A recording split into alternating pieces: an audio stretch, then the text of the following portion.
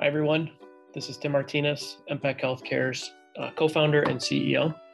I'm happy to share with you all that I'll be conducting a weekly interview-style employee spotlight so that we can all get to know each other a little bit better and hear directly from the amazing people that make up this organization. I'm excited to do these interviews, and I hope you enjoy them. This week's spotlight is on Amber Bodak, Northwest Indiana LCSW. Let's get to know Amber. Hey, Amber. Hi, how are you? I'm good. How are you? I'm good.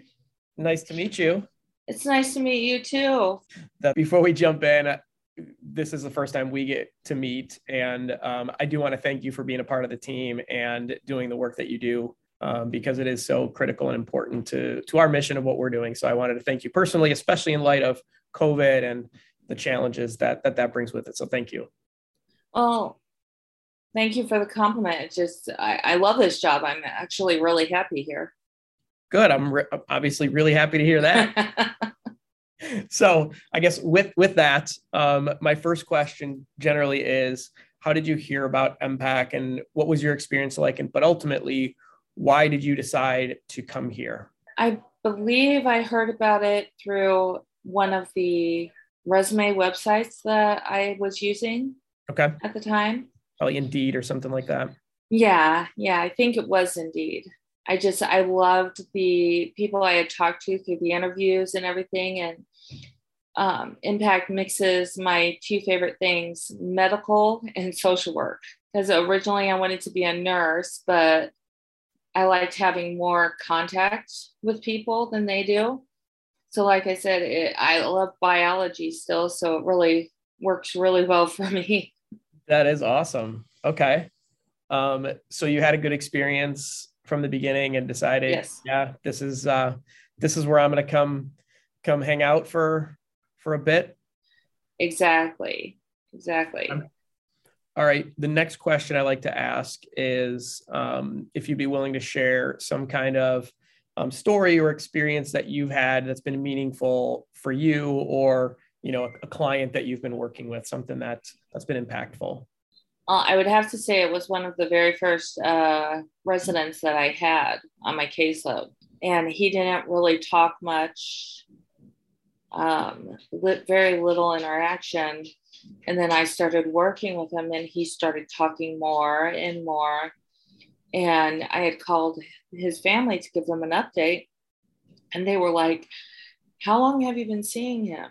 And I told them since March. And they go, that's a few weeks after that is about when he started really improving. They go, he wasn't even talking to us. And now he'll hold full conversations with us. Wow. Yeah, it really warmed my heart, and I'll never forget him. He did pass away, but we had such a good rapport that when he would start acting up, they would actually come and get me to come and calm him down, because I was able to calm him down every time except for near the very end. Sure. That's pretty powerful to have given that gift to him and his family kind of at the end of his life is pretty remarkable. So that's an awesome story. Thank you for sharing. Not a problem. It really, like I said, it really touched my heart and kind of made me feel like this is where I'm supposed to be. Yeah. Well, you gave me goosebumps with that. So that's pretty awesome. And that's exactly why we started MPAC and the improvements and the things we're hoping to see and why we're doing what we're doing. So it's really good to get that feedback. So I appreciate it. My final question is, we're clearly on a mission here to raise the standard of care in this space, right? It's a tough environment to work in. Historically, our seniors have not received the best care. I can say that without a doubt.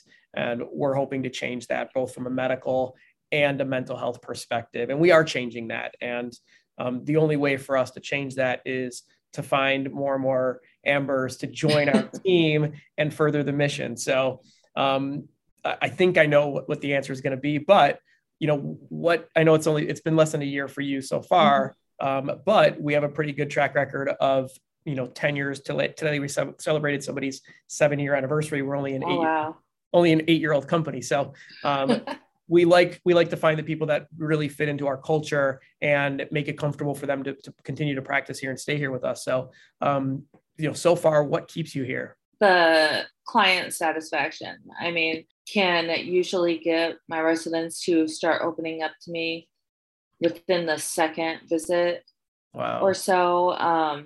And I really enjoy the interaction with them. I love seeing how they're improving. I like the fact that they're comfortable enough with me that I'm the first person,